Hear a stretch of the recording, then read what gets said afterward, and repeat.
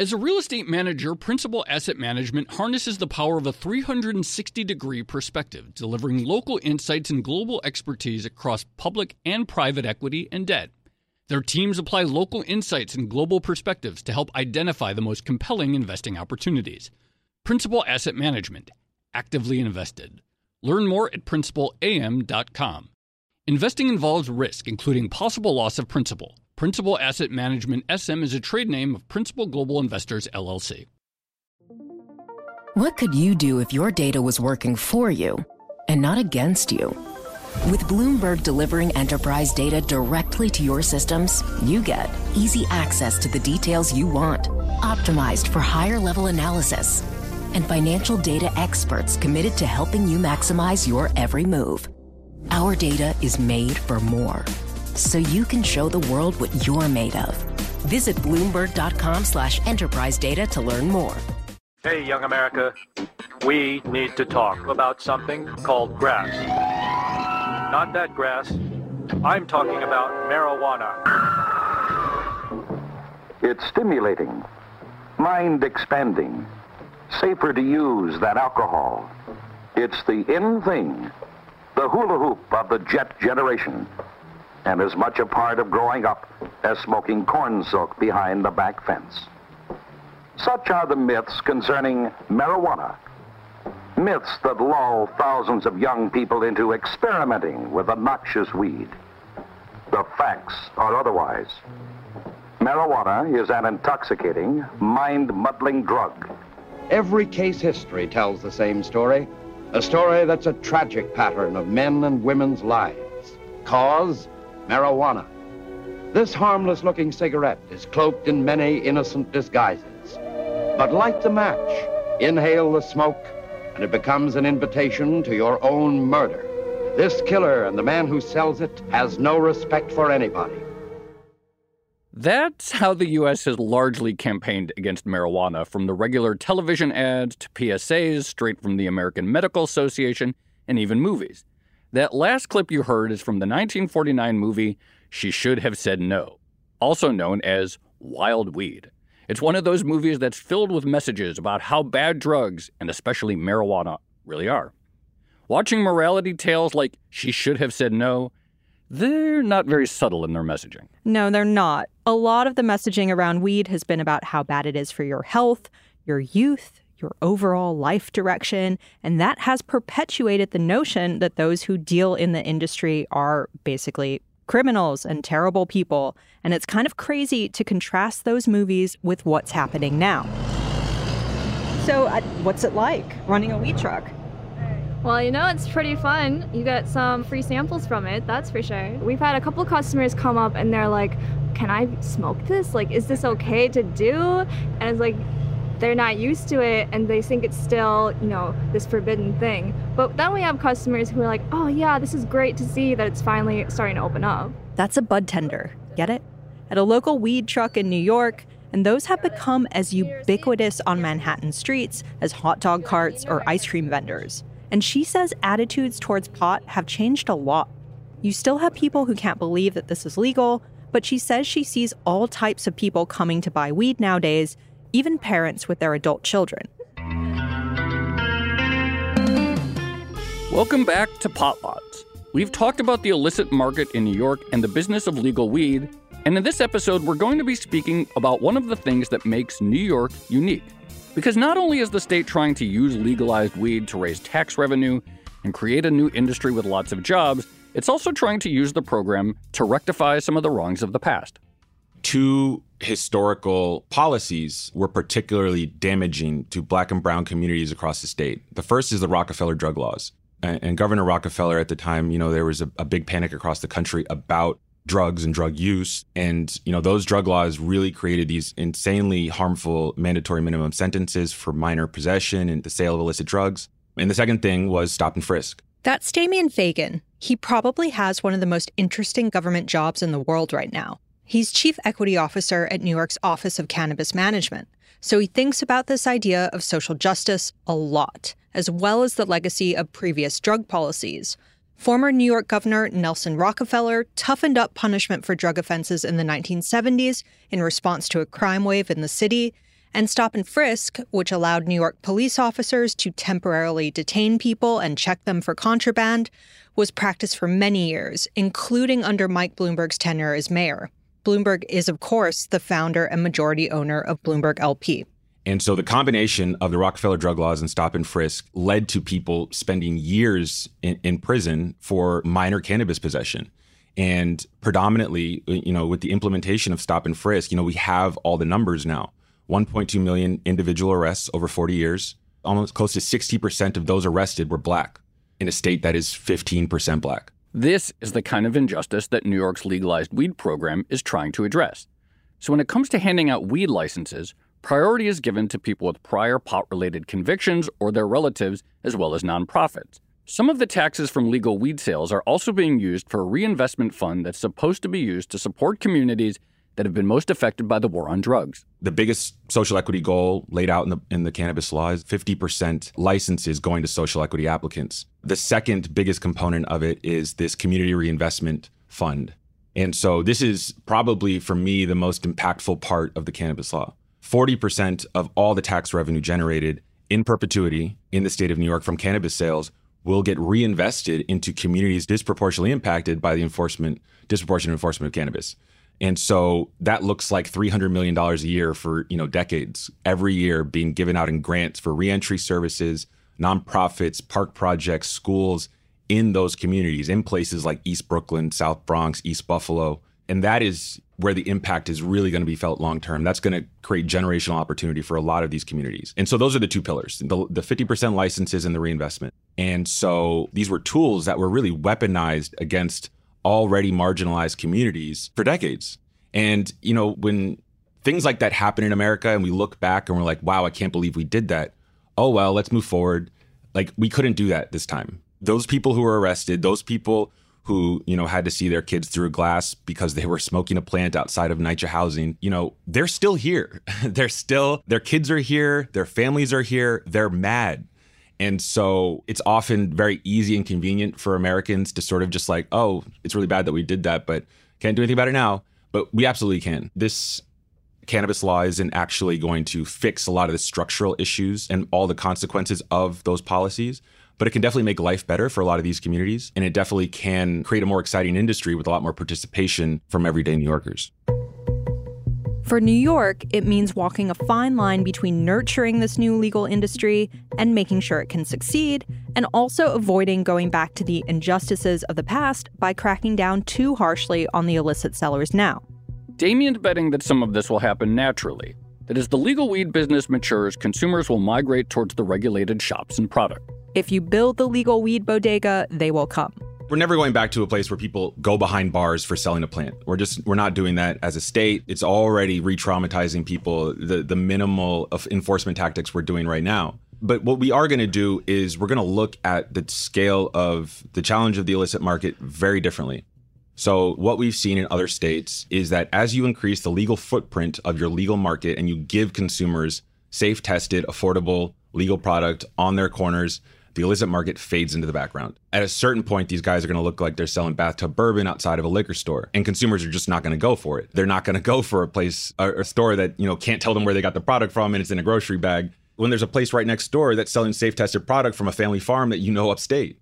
And so that's on us in a lot of ways to step up the rollout of these legal options, because New Yorkers are going to smoke weed. And if they don't have a legal place to buy it, these stores will proliferate. So we have to meet that demand where it's at. A lot of people think that this is an enforcement challenge, but it's actually just a timing challenge. Eventually, these stores will just, supply and demand will remove them for us. And then the second thing is consumer education. I don't think people understand how expensive it is for the city of New York or Schenectady to send 5 police officers to a shop to bag and tag all the product in there, to write it up, to issue a summons.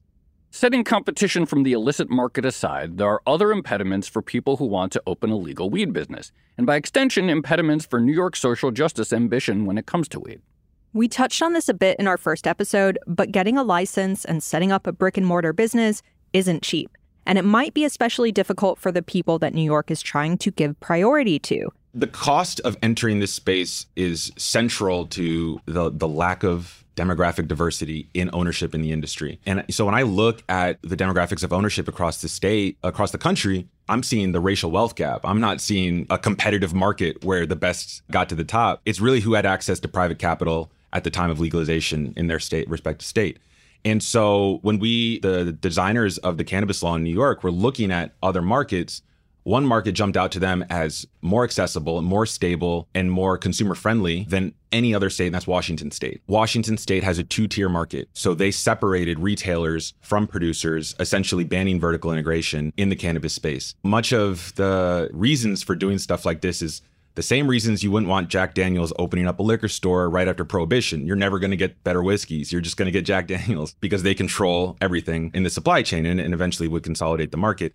And so by creating that two-tier structure, you're creating access points for small business. So now instead of having to do the grow, processing, manufacturing, distribution, and retail in a $20 million business, you can just do the distribution facility for $500,000. You can get a retail store in Schenectady for $500,000. You could start a farm for $100,000. There's access points for small business operators in a two-tier market that they wouldn't normally have access to in a vertically integrated industry. But for Damien, if New York can get it right, if it can use the legal weed industry to try to begin to address some of the social inequities of the past, then that makes sense. Not just from a social justice perspective, but also from a business one. He says New York wants to create a vibrant and stable marijuana industry, one where there are lots of small-scale independent operators rather than a few dominant players. Think of a vibrant craft beer scene rather than a few big corporate beer brands. And he's looking to Washington State as a blueprint of how New York can achieve this. What we want the New York market to look like, I think that when people were drafting the MRTA and drafting our cannabis regulations and looking at Washington State, we were also looking at the economic data from what is now a legal market that's 8 years old in Washington. So when Washington first legalized, they had 1,300 farmers growing cannabis across the state. They had grew about 500 retail stores. 8 years after legalization, they have 1,150 farmers.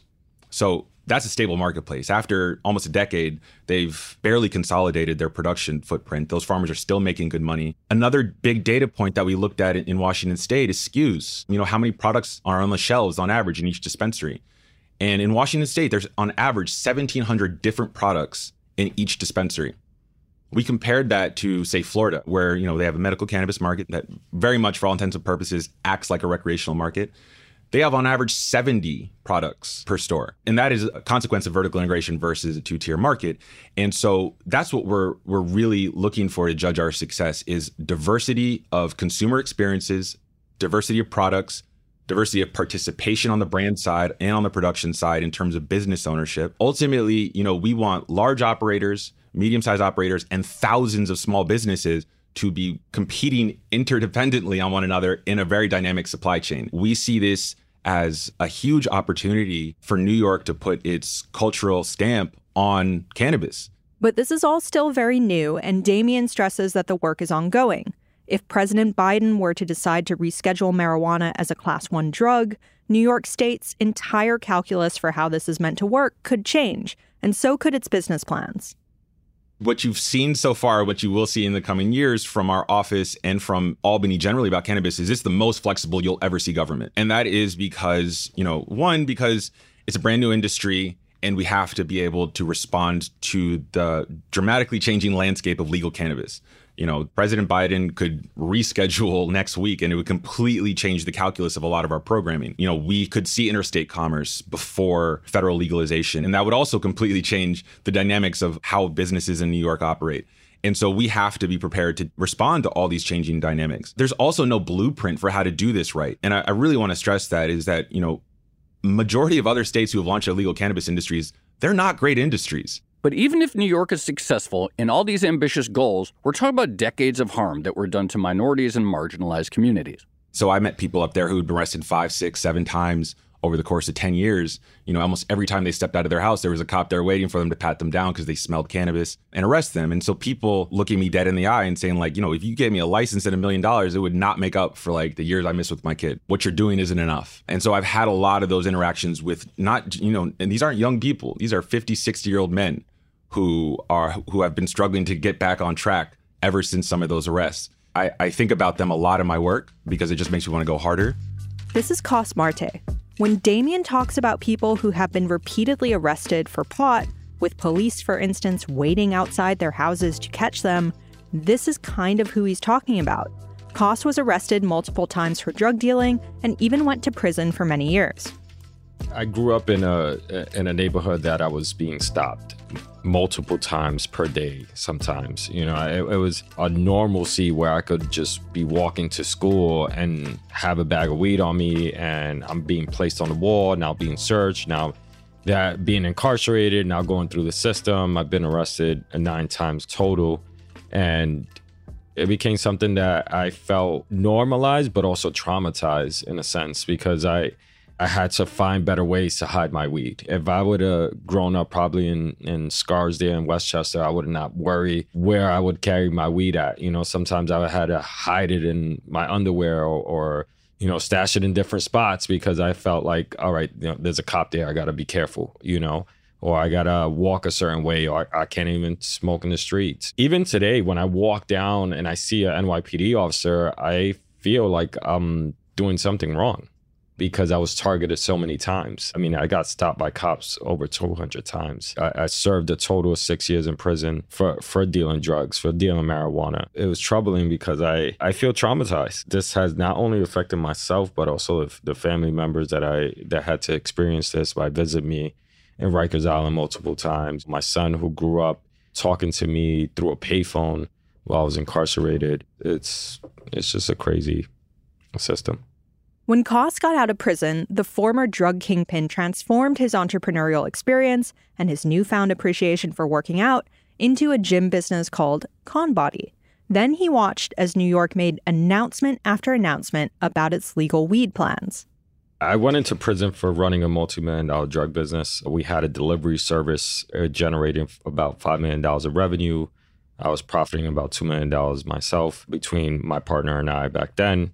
And I was sentenced to 7 years in prison. And what we did, we had a delivery service. We had dispatchers, we had runners, we had even texters, individuals that we had to hire so we could do personal text messages because we didn't have these touchscreen phones like today where we could send a text message right away. We had to like literally hold on the number 2 to spell the letter A, you know, and that took 3 seconds at a time. But that's why I went to prison. I believe we're in a great state right now. There's no other state that has given an opportunity and first dibs for formerly incarcerated individuals to be the first ones to market. We've seen this time and time again where we see other states make the decision very complicated for people that have been justice impacted to get involved with selling cannabis.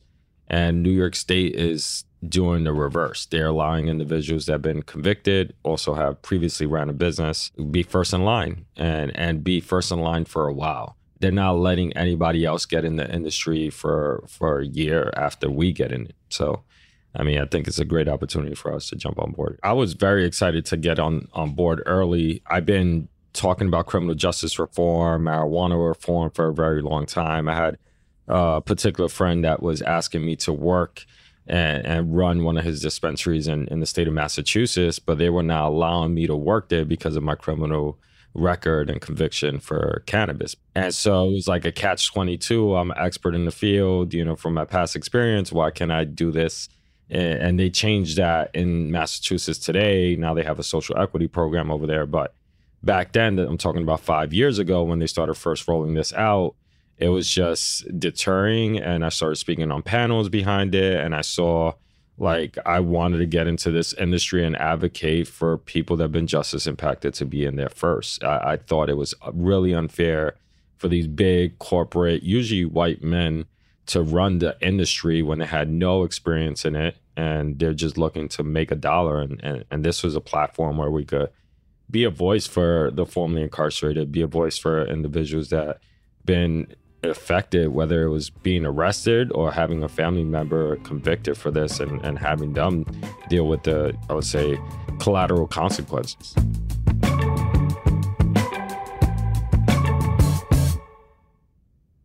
As a leading real estate manager, Principal Asset Management harnesses the power of a 360-degree perspective, delivering local insights and global expertise across public and private equity and debt.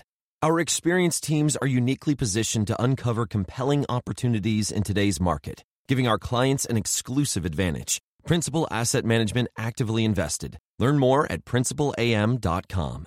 Investing involves risk, including possible loss of principal. Principal Asset Management SM is a trade name of Principal Global Investors, LLC. Hi, I'm Ron Kraszewski, Chairman and CEO of Stifel. Financial advisors, if you're not growing your practice, you're losing market share. Stifel is a growing entrepreneurial, advisor-centric firm built for successful advisors like you. Imagine having the resources of the largest wirehouses and the support of the boutique shops, but none of the bureaucracy to get in the way of you serving your clients. At Stifel, it's your business, your book, your clients. I always tell the advisors we're recruiting, I want you to come to Stifel and double or triple your business. Most of them laugh and shake their heads, but I'm serious. Don't take it from me. Take it from Stifel's #1 finish in J.D. Power's 2023 U.S. Financial Advisor Satisfaction Study. So, there's a reason why 148 financial advisors joined Stifel last year. Come join us and find out why Stifel is the firm where success meets success. Visit www.choosestifel.com. Stifel Nicholas and Company Incorporated, member SIPC and NYSE. So years after serving that 7-year prison sentence for dealing, Koss is still in the drug business. He's still a dealer. The difference is, now it's legal and he has a business called Conbud and a team behind him. Meet the Conbud co-founders, Alfredo Anguera and Junior Martinez, and together they've applied for and received a New York City license. My name is Alfredo Anguera. I am an attorney. My background predominantly was in economic development, also assisted inmates on Rikers Island doing their pro se litigation motions. I did a variety of things, which ultimately led into me doing real estate and business. Currently, we own a couple of restaurants in the Bronx, and now one of the founding partners of Conbud, and hopefully we'll be opening up a dispensary very soon. My name is Junior Martinez. I come from the hospitality industry, multiple restaurants throughout New York City, Bronx, Manhattan, real estate background, and born and raised in Harlem. When New York rolled out and legalized marijuana and started rolling out the guidelines, initially it spoke right to us. And once they started dishing out guidelines on they're giving first option over to formerly convicted individuals of marijuana, Koss, Alfredo, and I were sitting in a room, and immediately we said, let's go for this. Let's join forces and apply for one of these licenses, and hopefully we could get it because our qualifications were exactly what the guidelines were written for. And so they teamed up with Koss. Cannabis is a billion-dollar industry. Stop, period, right? We all know this. So to get the opportunity as a business to get in on the ground floor on a billion-dollar industry is huge. That's the changing of generational wealth for individuals who were impacted the most, for the individuals and the families who suffered the most from the war on drugs. So getting the opportunity to get in on the ground floor on that is game-changing for everyone. New York State, the current state of the cannabis market in New York State has been a little bit topsy-turvy, and that's because they're going at it fast, right? They have a social justice mission. They understand what that mission is to them, but to execute that in the time frame that they want to execute it, there are a couple of loose ends, but they have a strong framework. We asked them what the transition between illegal dealing and legal weed selling is actually like. Because on the one hand, you can imagine guys like Koss have lots of experience with their product, but on the other hand, you have to imagine that some of the bureaucratic red tape and things like paying taxes are brand new. And plus, of course, they're still competing with the illicit sellers that we talked about on episode 1. There's a lot of transferable skills that I'm using from the streets to the legal game. I think the biggest differentiation is taxes. Now I'm paying government taxes, but I had to learn what the product was. I had to be educated on what it's going to be doing to the consumer. I had to market it. I had to brand it. I had to do P&Ls in a different type of way.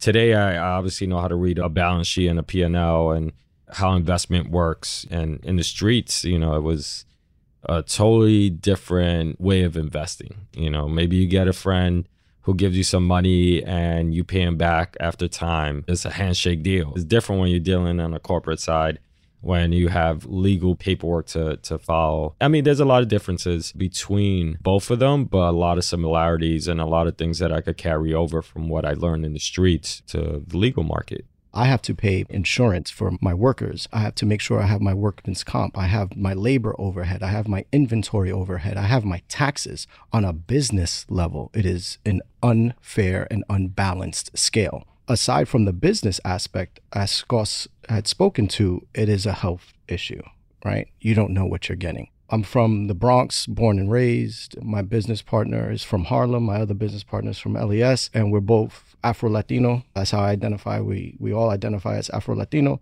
which for those who may not know is Black and Latin. So we're from the hood. And, I grew up with nutcrackers, people selling alcohol out of a cooler on Dyckman. And I never took one because that was made in your bathtub. I really think that, one, those of us that have sold weed before illegally, it'll be very hypocritical of us to really knock it down.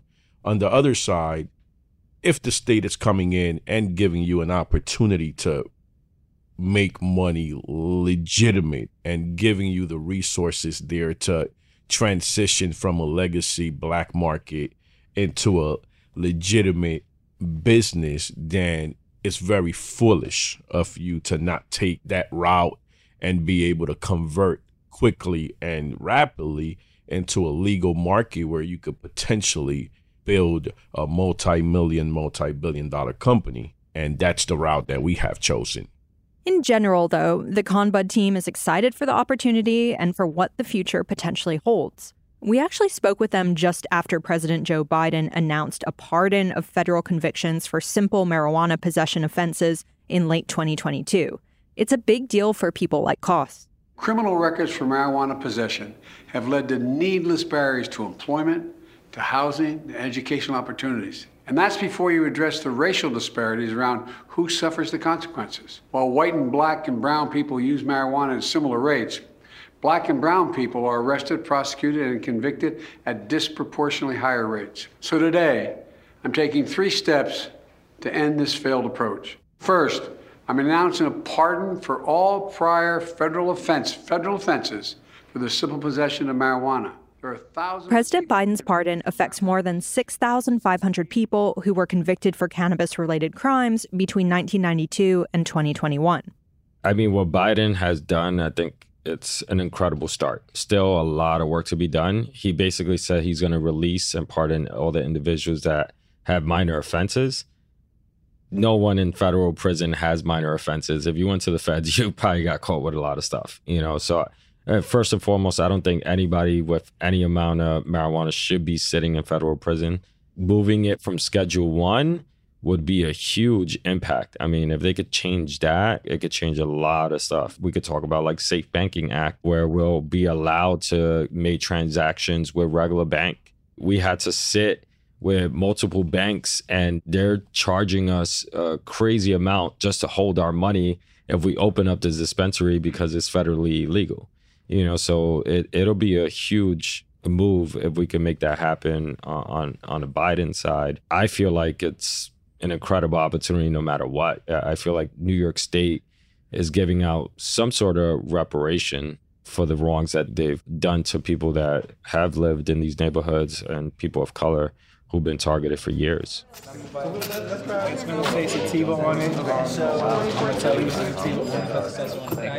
And on Broadway in downtown New York, there's a glimpse of the future. There's a line of people snaking outside of Housing Works, a charity dedicated to helping people affected by HIV and homelessness. You might be asking yourself what the connection here is with weed, and the answer is destigmatizing drug use. It became the first legal recreational cannabis store to open its doors in December 2022 after getting a license from the state. It's been consistent business. I can't speak exactly to the amount of money that we've generated, but rest assured we're about 150% to our plan. We're killing our goals daily and monthly, and I'm really shocked by how much revenue we've generated over the past 2 months. It's really impressive, and I'm happy that we're doing this for a cause.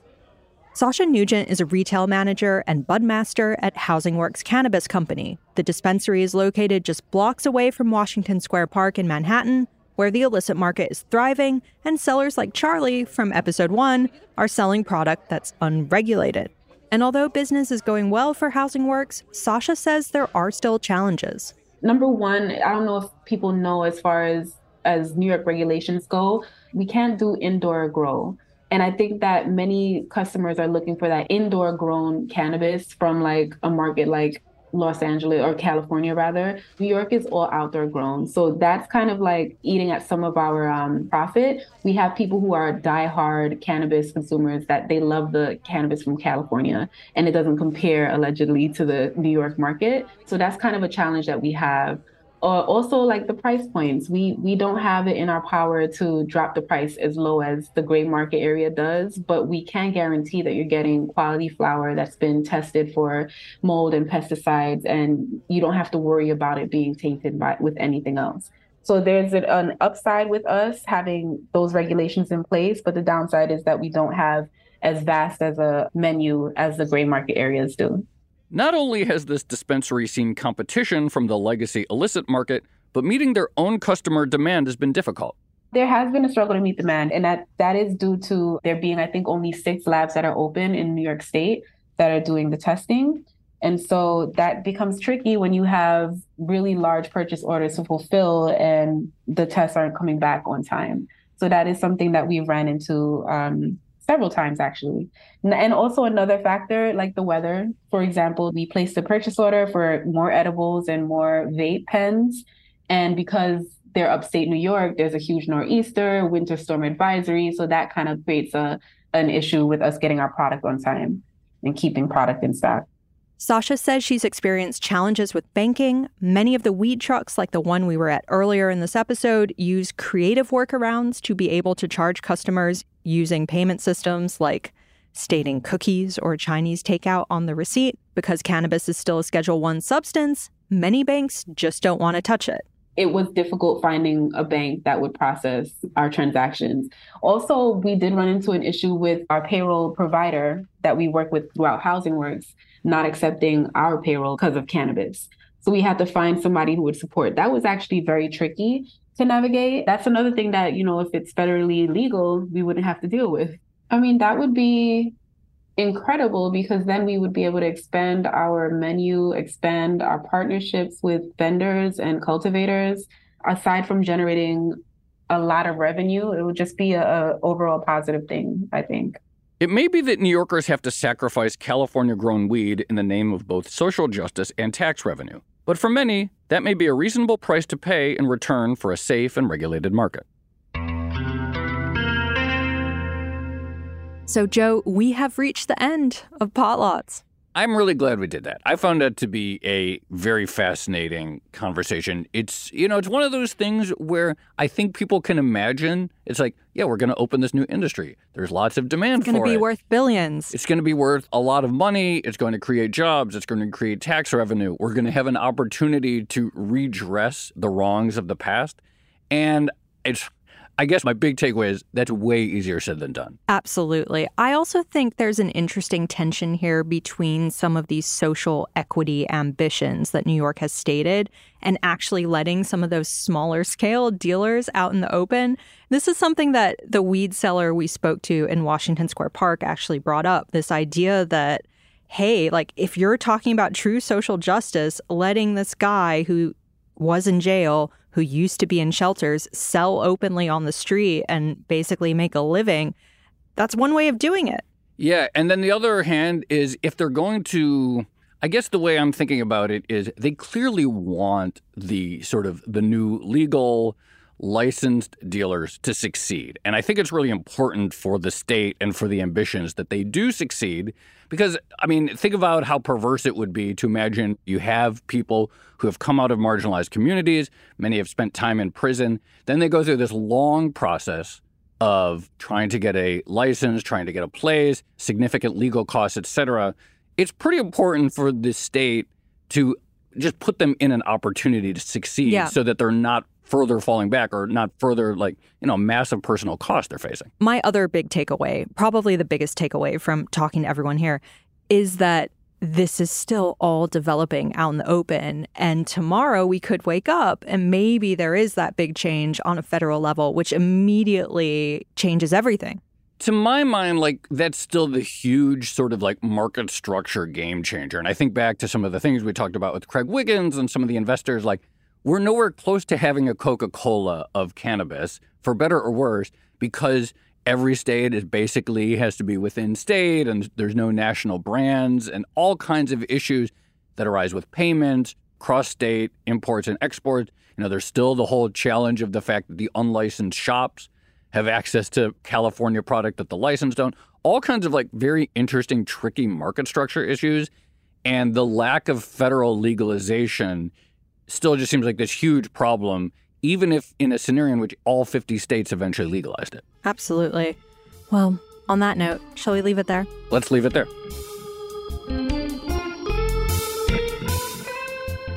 Potlots is a special limited-run mini-series presented to you by Odd Lots. I'm your host, Tracy Alloway. You can follow me on Twitter at Tracy Alloway. And I'm your other host, Joe Weisenthal. Follow me on Twitter at The Stalwart. And for more Bloomberg coverage of the legal marijuana industry, you should check out The Dose, Tiffany Carey's weekly newsletter about the business of cannabis and psychedelics. Subscribe at Bloomberg.com. Potlots is written and reported by me, Tracy Alloway, Carmen Rodriguez, and Joe Weisenthal. And it was produced by Carmen. She is found on Twitter at Carmen Arman. Our associate producers are Dashiell Bennett. You can follow him at Dashbot, and Moses Adnam. The awesome intro and soundscaping was engineered by Blake Maples. Special thanks to Sage Bauman, our head of podcasts, Gilda DeCarli, Jacqueline Kessler, Carly Snyder, and Molly Nugent.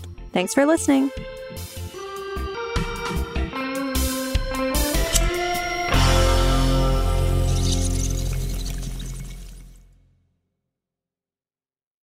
Collaborate for a greener future at the Bloomberg Green Festival, a groundbreaking celebration of the thinkers, doers, and innovators leading the way. From design and culture to technology, science, and entertainment. Hear from inspirational speakers and immerse yourself in climate solutions. July 10th through 13th in Seattle. Title sponsor, Amazon. Official airline, Alaska Airlines. Get 20% off using promo code radio20 at BloombergLive.com/Green Festival.